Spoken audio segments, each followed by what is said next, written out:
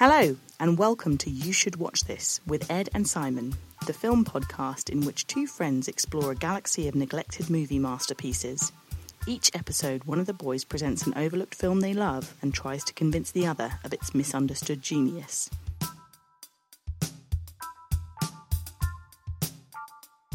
So this is You Should Watch This podcast. I am Simon Fowler. I'm here with Ed Heim, and I'm going to pitch a movie to him today, which I think he's going to enjoy.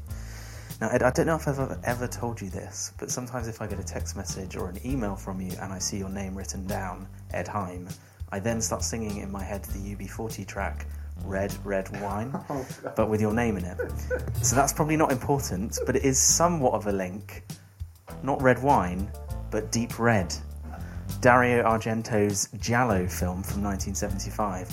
It is a strange film, but this is a deeply disturbing, interesting, twisted kind of thriller meets slasher film with elements of horror and a mystery wrapped in one little package. It stars David Hemmings, who you probably remember from films like Blow Up. It's set in a sort of weird hybrid of Turin and Rome, and then you see very noticeable pieces from either one, and I think you're going to absolutely love it. Okay, I am actually scared at the idea of this film because I really like horror movies. I watch quite a lot of horror movies. I've never watched a Giallo, but the sort of closest I've come to watching one was watching Berberian Sound Studio, the Peter Strickland film, in which Toby Jones does the sound effects to a Giallo. And it sounds absolutely horrible, the film he's working on. So that is my context for this. I mean, I'm anticipating something really unpleasant. So yeah, bring it on.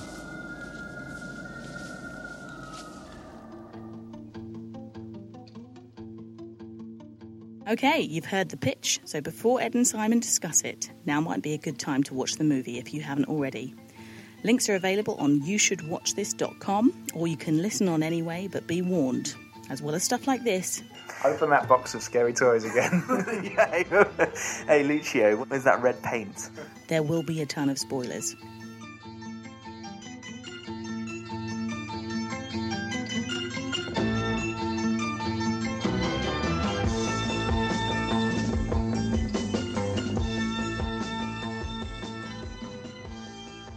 Your first ever Giallo, Deep Red, Dario Argento's Deep Red. What did you think of it? My God. Immersive. I really loved this film. I didn't have much of an idea about what to expect going into it, but it's so rich and sort of lurid and creepy and genuinely scary. And I don't really get scared that easy in films anymore, but there were bits where I was genuinely scared.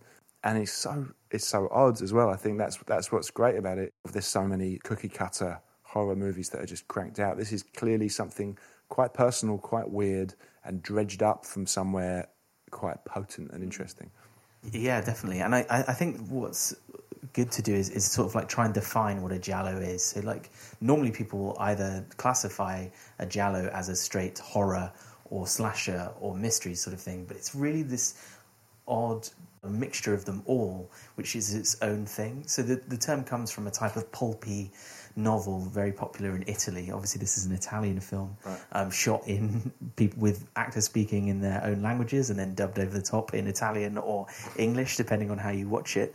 But these sort of yellow novels which were churned out were hugely popular, always had a sort of mystery element to them, always like a murderer on the loose, or it could be a police genre or something like that, but generally it always came down to who was the killer. They had some traumatic event in their childhood that caused them to be this way, and went on to be a hugely popular genre of film, which Dario Argento worked in before this. Before making this film, he made 3 films called his Animal Trilogy, Four Flies on Grey Velvet, The Bird with the Crystal Plumage, and Cat o' Nine Tails. These are great titles. Oh my God, Giallo films have the best titles. Many Italian films were made during this period, but if you get films like A Lizard in Woman's Skin or Strip Nude for Your Killer, these are absolutely ridiculous but fantastic. And so in the late 60s, early 70s, people are making these films, and as I say, Dario Argento made his Animal trilogy, which are good. They have so many of the elements you can tell he's just reused in this film, like the creepy kid's toy or things like that he's reused. But after making these three films, he was like, I'm done with this now. I don't want to make any more Giallo films. And he actually made a historical comedy, which names escapes me, which absolutely bombed. And he was like, I need to make another big hit or I'm in trouble. Open that box of scary toys again. Yeah. Hey, Lucio, where's that red paint?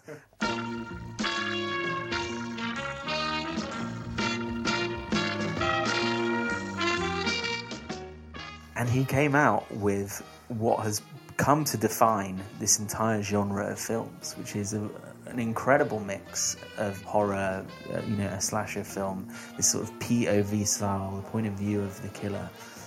And yeah, it's exactly as you say. It is actually really, really terrifying. I think a lot of which brings that in is the sense of dread he creates through the way scenes are set. I don't know if you noticed, but like a lot of times, people who are extras in the background almost look like mannequins or people sort of suspended in time, not really moving. Yeah. And when you look in the piazza, it's like I think it's Edward Hopper Nighthawk scene, just looking out as if it's being acted out by people who are moving only very, very slightly, and it has this sort of eerie sense of everything's taking place in almost like a fish tank. Yeah, all those scenes on the piazza are fantastic. The world itself is interesting. Even before the killing starts, that guy where he's just hanging out on the square and the guy comes out and they're just talking. And yeah, the look of that diner, that incredible fountain. Yeah. It's already a really fascinating world. There's the creepy stuff at the seance earlier. Yeah. Well, I think the creepiness even begins in and I can't think of a film where the opening credits are starting, the music by the prog rock band. Oh, amazing. So good. Yeah. Goblin looked them up. Absolutely incredible music for this film.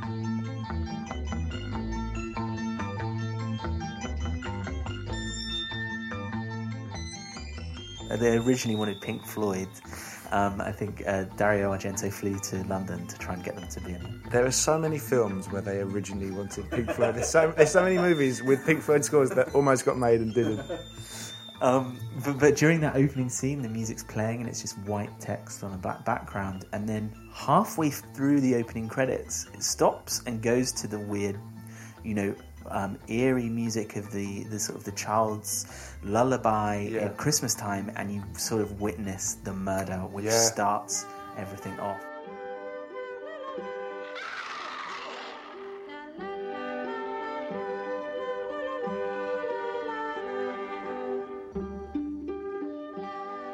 And then the credits come back up afterwards. It's like, oh wow, we didn't even get through the credits, and now we have potentially seen a child murder someone in front of a Christmas tree. And it's just stylish.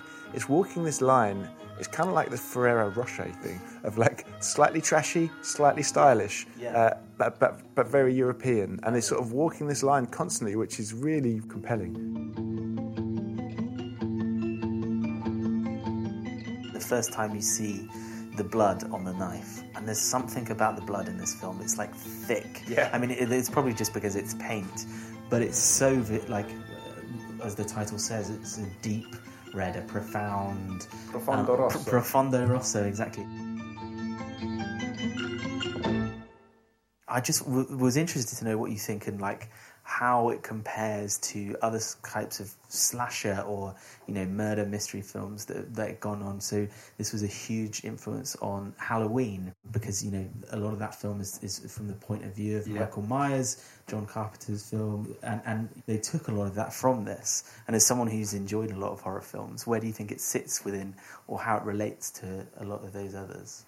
I noticed a lot of similarities with something like Psycho, actually, because it's like what you had talked about, the sense of repression, and that what you're dealing with is like a killer who probably looks normal on the surface, but has some crazy compulsion to do all this mad stuff, and the reason they're killing is for no other reason than they have a compulsion to do it to try and work through some awful trauma.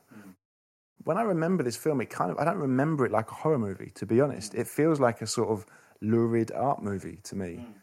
The thing that I found really creepy and compelling about this was like, this is a really authored film, and it feels like, oh, this is some guy's mind I'm in here. This is someone's subconscious. There's some stuff that is trying to be deliberately scary, like seances going wrong and all of that stuff. There's other stuff that is just weird, that are just weird choices made by a film director that they would have made if they'd made any sort of film, and that just make you feel connected to some sort of festering wrongness. And I think that, for me, that's perfectly illustrated on the scene where, you know, David Hemming's character has kind of bizarrely decided to go investigate this house because it might have some link to the murder. And when he goes to look at it, like, the caretaker says, "Oh, my young daughter will take you across to see it." And as they... Wouldn't happen now. No. But as they start to cross the road, the father calls his daughter back. Olga! Come back here this minute. What is it? You little witch. I told you not to do that again.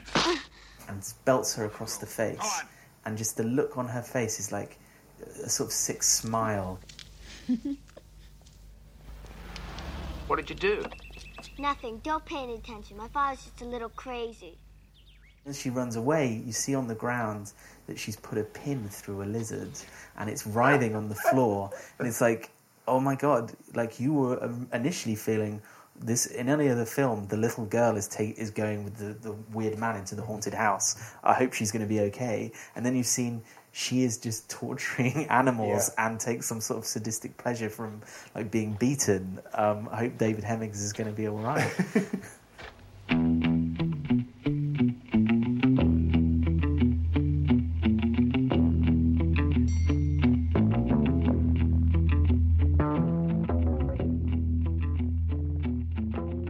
That's part of the fun of this as well, because it's quite hokey on one level, because this film is not that interested in who the killer actually is, really. Like, it doesn't matter. In fact, it could be anyone. You suspect everyone he talks to. You even suspect him on some level, because we're talking about repression. And so when you actually find out, it's like, all right, it doesn't matter. It could have been anyone. But it is more interested in creating a world in which you feel like everyone has the potential to be violent and murderous. And it does a great job in actually, you know, keeping up the idea that it could be anyone by making, once you only see the killer's eyes, but you see the sort of mascara, and then every character seems to be at some point, for no reason, wearing that kind of makeup. I was totally convinced that it was, as I should be, as Dario Argento wanted me to be, that it was the woman that he was working with, the journalist. The journalist he was working with, who's a brilliant actress. What a strange energy she has. Good evening. Hi, everybody. Gianna Brizzi. Yes, Captain. Okay, who told you about this? I have my own sources. As it happens, the victim was rather famous around here. In fact, I was listening to one of her lectures this very afternoon. Because you've got all these scenes with David Hemmings going, but I didn't tell anyone I was going there. The only person I told was you. How could anyone have found out about this? And also, or he gets found unconscious and she's there to sort of revive him. Yeah. And it's like, how did you know I was going to be there? And you know to... Did we ever find out how exactly that guy's mum was able to follow David Hemmings' every movement so effectively? She was just cleaning up the people that could tie her to a previous crime. Is that right? I don't even know. I mean, so I rewatched this again this morning, and when the woman gets killed in the bath, and I'm just like, I don't exactly remember the link between her and anyone else already in this film. Have I missed something? There's another quite interesting thing when I was reading up on this about the idea that the murders are such huge set pieces in this film that it's like when you go and watch a Giallo film, it's like going to watch a musical.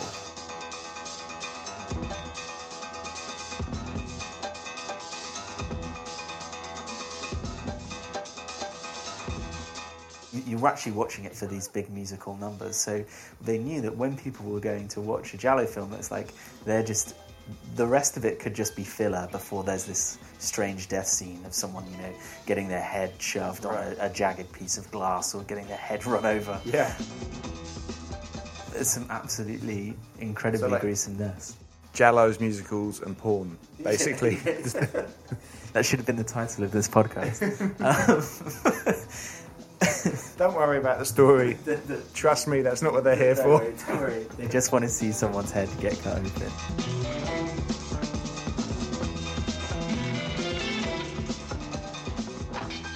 What was your favourite death in this film? The broken glass one was kind of cool. Yeah, that's it off. Well, I think the final death with the exact last shot of getting a necklace caught in a lift and then getting decapitated. Yeah, that was great. I wonder, was that the first lift decapitation in cinema? Because there's been plenty. Yeah. There's been lots.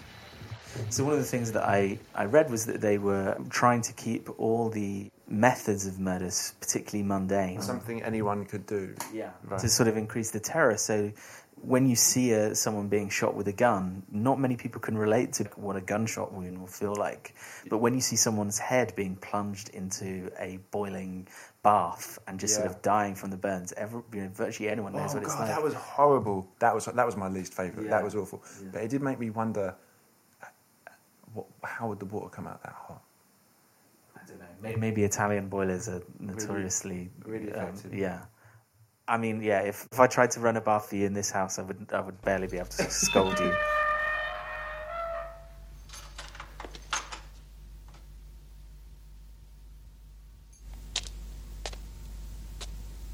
Be careful, huh? What? There are ghosts in there. Ghosts? Everyone around here says there are.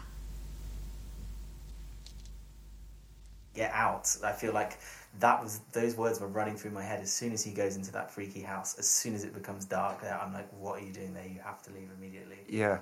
And there was a weird feeling of watching it. I was like, oh, I'm actually scared. Like, I'm actually scared by this. And knowing that how ridiculous it is and all of that.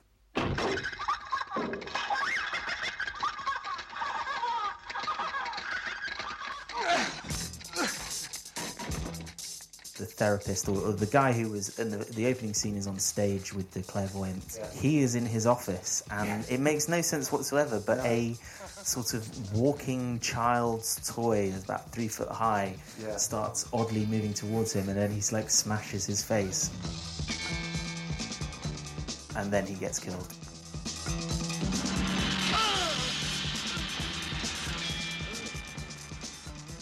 The use of that toy, not that specific toy, but used throughout Four Flies in Grey Velvet, when the killer is often seen around a toy like that. And there is something like that association, I guess, between like childhood and that's probably pointing us towards this young kid who has witnessed this murder, and there's something wrong. And it's hard to see a toy on screen now. In a certain film, they're all just creepy. Like certain territory, they're all awful. They're not actual toys. They just signify that you're probably going to get your head chopped off soon.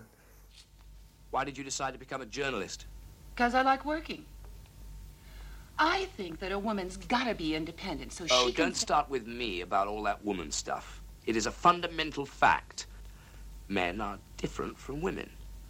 Women are weaker. Well, they're gentler. They're what? Weaker? Yeah. Gentler? David Hemmings. Yeah. What do we feel about David Hemmings? So this was what I was asking myself watching this film. He's one of those guys. I watched it going, why was this guy a star? He certainly made some really great films. You'd have to say this one's one of them. Blow Up, another one. The performances of his I really loved were actually the stuff he did towards the end of his career. He's just so good, sort of chewing the scenery in Gladiator. Yeah. I felt like there was a cultural thing of like, oh, if I was alive in the 60s, I would get why this guy was cool, but I just didn't understand it. I think he just looks a bit like he's been in the bar too long, like he's a bit washed up, a bit bedraggled. I do not believe that he's like a classically trained jazz pianist or whatever. I kind of did, actually. I kind of thought, oh yeah, you're just like some jazz bore that drinks a lot and like is always in a bar at 2 a.m.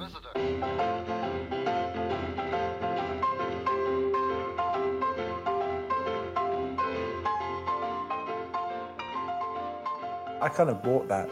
It seemed right for this character, but for the actor as a star, I was slightly confused by it. I just don't find him particularly charismatic. He's a bit more than an everyman, and that's not to say there's anything wrong with the everyman, but you feel like he should have this star quality or this attraction, but I couldn't really picture myself in his position. In Blow Up, what's cool about him is he's got this kind of insolence, kind of a fuck you thing, which is really cool. But then this is sort of a few years later, and it's like looking at a kind of resentful geography teacher. Yeah.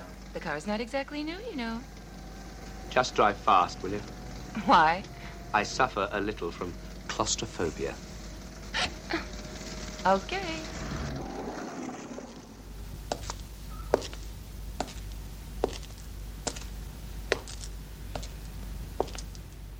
That fountain, the filming was split between Rome and Turin.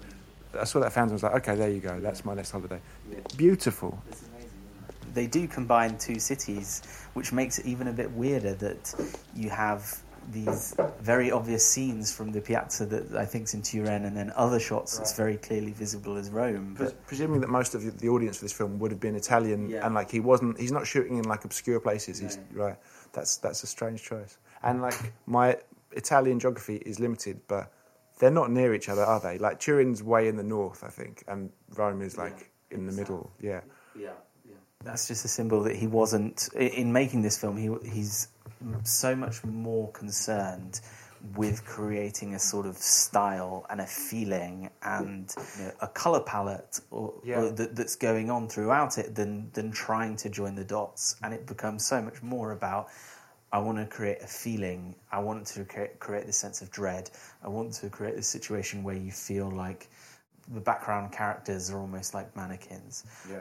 All the stuff at the bar, it really was like, it was kind of a bit like Kubrick almost. The sort of that lighting, the sort of really quite bright sort of fish tanky lighting, and it just seems so composed and artful and artificial as well. Have you seen Suspiria? No, so I've not seen.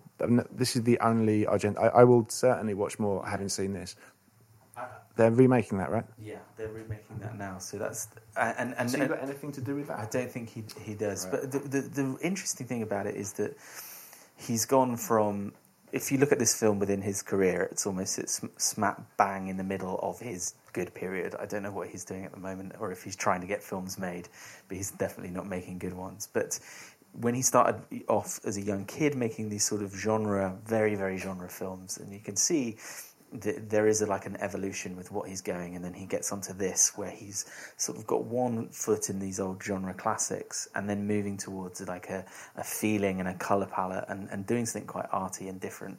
And then his next film, which is sort of 3 years later, 1977, he just makes a bonkers film that is, scenes are very loosely connected, and it is all about a sensation and a style and a colour palette. Like green is everywhere and all these different... Suspiria, yeah. Right. And I would definitely recommend viewing that. But if anyone who had any sort of reservation about this film, about like a lack of coherence or things joining together, you will probably not enjoy Suspiria.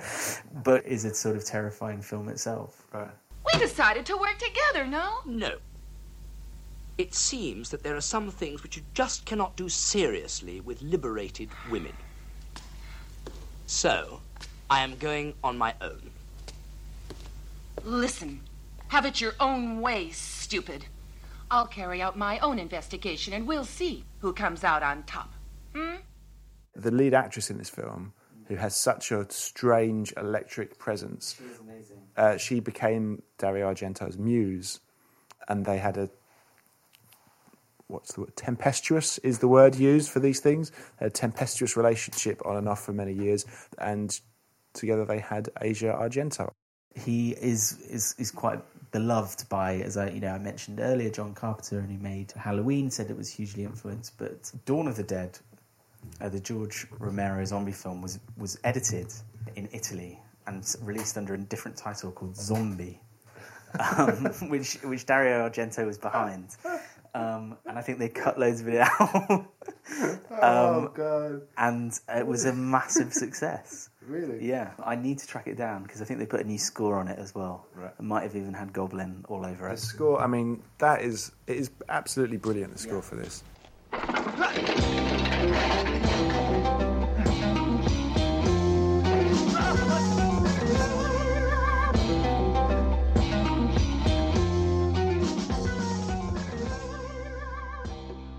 How does it work so well? Because it's not particularly scary, but it summons that feeling of like Italy in the 70s. They went for Pink Floyd, and then they were just like, why don't we just get these kids who are like in their early 20s who can just turn something out and it sound amazing for very little money. And they worked together a few times, didn't they? So they had a sort of revolving lineup, but they've done a load of really good scores to Italian movies. They did the Suspiria as well, they did the soundtrack, and they just somehow make it sort of meld with the film.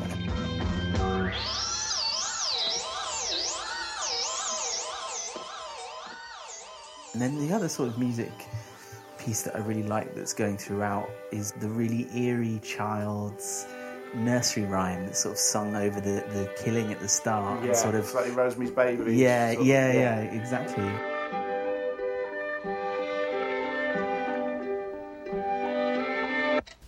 Well, that's it, all right. That's the same song that I heard last night. That's right. And this little song may be very well the leitmotif of the crimes. You see, we are starting...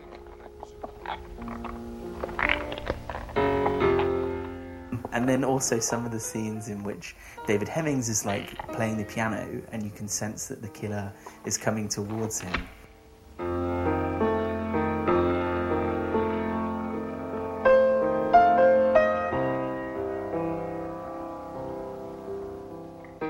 He continues playing with one hand and like picks up a trophy as a weapon, and it's like that thing of I don't want to let the killer know that I'm sort of getting myself prepared. Fantastic.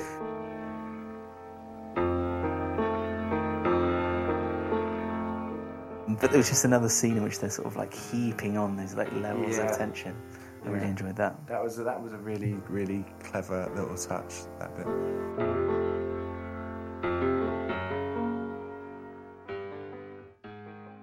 The stuff in the house, like the big weird house that he goes to, I was sort of slightly less moved by that for some reason.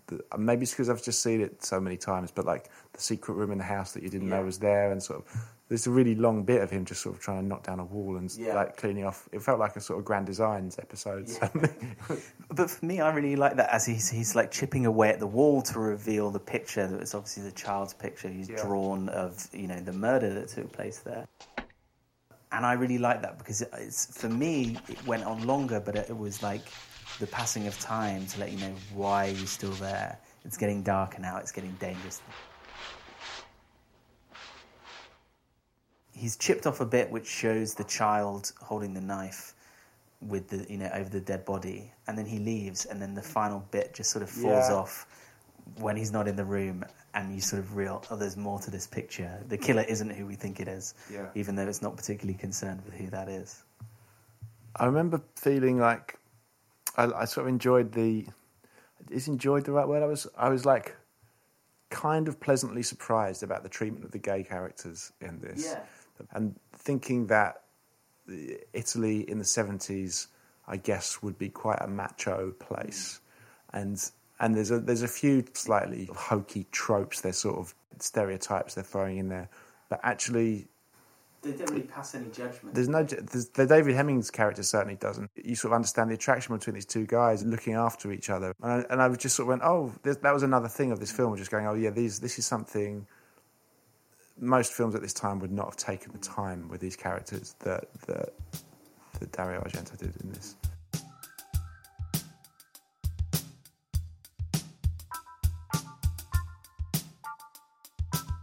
So, if you were to be the programming man at the Curzon Soho, what would you put Dario Argento's Deep Red alongside to bring in the punters to get those bums on the seats?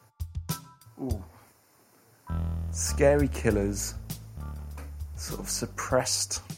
Well, do you know what I'll do? And this is going to disappoint everyone because that's the Ed Hein double bill we love. I'm going to do a super Freudian double bill.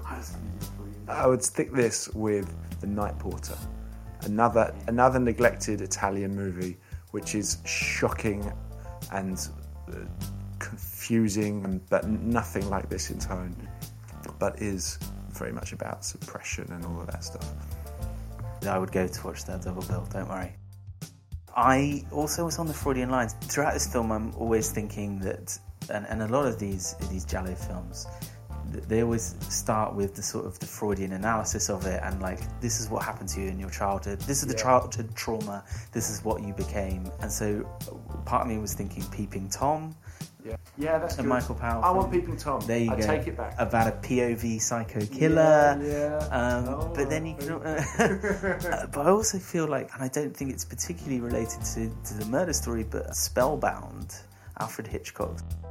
The dream sequences were done by Salvador Dali. So you have these very strange giant scissors going through as someone's trying to unpick what's happened from their past and sort of correspond the way in which they're feeling. I think it's Ingrid Bergman's got amnesia, or someone does, definitely. But that is the film that I would put along the strange but quite wonderful Deep Red.